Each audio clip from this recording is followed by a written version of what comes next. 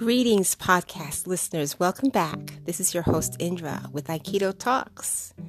Today, just a small snippet about the book, The Samurai Gourmet by Kana Himiya.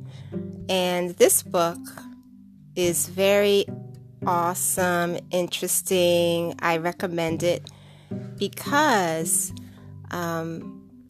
it is based on how the samurai used to eat and the combinations of foods that kept them healthy and strong. And I'll read the front sleeve. It says, samurai knew how to effectively obtain nutrition and energy from the limited diet that was available to them, building sound minds and healthy bodies that allowed them to exert their maximum power and agility in battle. And their secrets were eating based on the concept of balancing yin and yang, ingredients that supply the necessary energy and nutrition for life, medicinal herbs and vegetables that aid in making people naturally healthy, and Japanese seasonings that have stood the test of time. And within this book, it is a treasure trove of such wisdom, 28 meals based on this culinary knowledge of the samurai. And these are easy to follow recipes, beautiful food photography. I had gotten this book when I saw the author and met her in person in the Japan Society in New York City. And this was a few years ago. And she talked about the history of the samurai and, you know, the beauty of the food and the placement. And she mentioned how, you know, I guess to survive and instead of continuing the wars as they had been, they competed at some point in the beauty of doing things in the best way possible, in excellence. And I found that just to be an amazing thing. Her chapters are divided up into the following. The first chapter or one section is divided into healing. So she has a list of meals that are for healing. The second is beauty,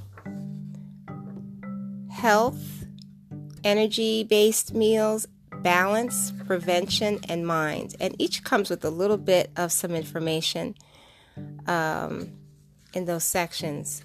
So in healing, I'll read that part for you. This is great. It's such a beautiful book. It's small. It's not that big. You can read it all in one sitting. For samurai who were often forced by circumstances into life and death battle, mealtime at their own homes was a moment for healing and clarity. And this chapter she has offers meals for reflection and healing at your own dinner table. And let's see, where else? For beauty. Throughout history, women have strived for beauty. In the times of the samurai, a woman's beauty was her greatest weapon, using it to secure her position in the shogun's harem. This chapter provides recipes that are effective for skincare and weight management. Let's do health. Health, the chapter on health that she has of all the recipes there. Food was not abundant in the days of the samurai. However, they still managed to craft nutritious meals. Some lords even knew that the secret to living a long, healthy life lay in keeping to a meager diet, rather than one that was sumptuous and luxurious. The meals found in this chapter will help contribute to long liveness. Now, going back to women, for those of you who may not know that there were, in the history of the samurai, there were women samurai, although few. And you can actually Google them. I think there's 2 that I found. But in addition to that, the women of the samurai who were married to them also had to know how to fight, had to work with weapons. The hand blade, but also the weapon which is called the naginata, which is a long staff with a blade tip at the end. And this would be above the door. And it was easy for a woman to wield and not get too close to an attacker, but it's just as deadly. So everyone was protecting her home and hearth and livelihood. So with that being said, I invite you all to go right ahead and check this book out. It is called, once again, The Samurai Gourmet, and it's by One Piece Books. The author is Kanna, Kanna Himiya. There's a section in the book, in the back of the book, that talks a little bit about the history of the banquet of the Maeda clan of the Kaga domain. And the author is a direct descendant of a samurai clan, and which is why she decided to write this book. One of the reasons, to maintain heritage and sort of have things archived in writing based on the foods that were eaten. So here it is. Here's a little bit of this. The Maeda clan of the Kaga domain that my ancestors served was the most prominent clan outside of the Tokugawa clan, as the phrase Kaga Hyakuman Goku, or Kaga of the Million Koku, suggests.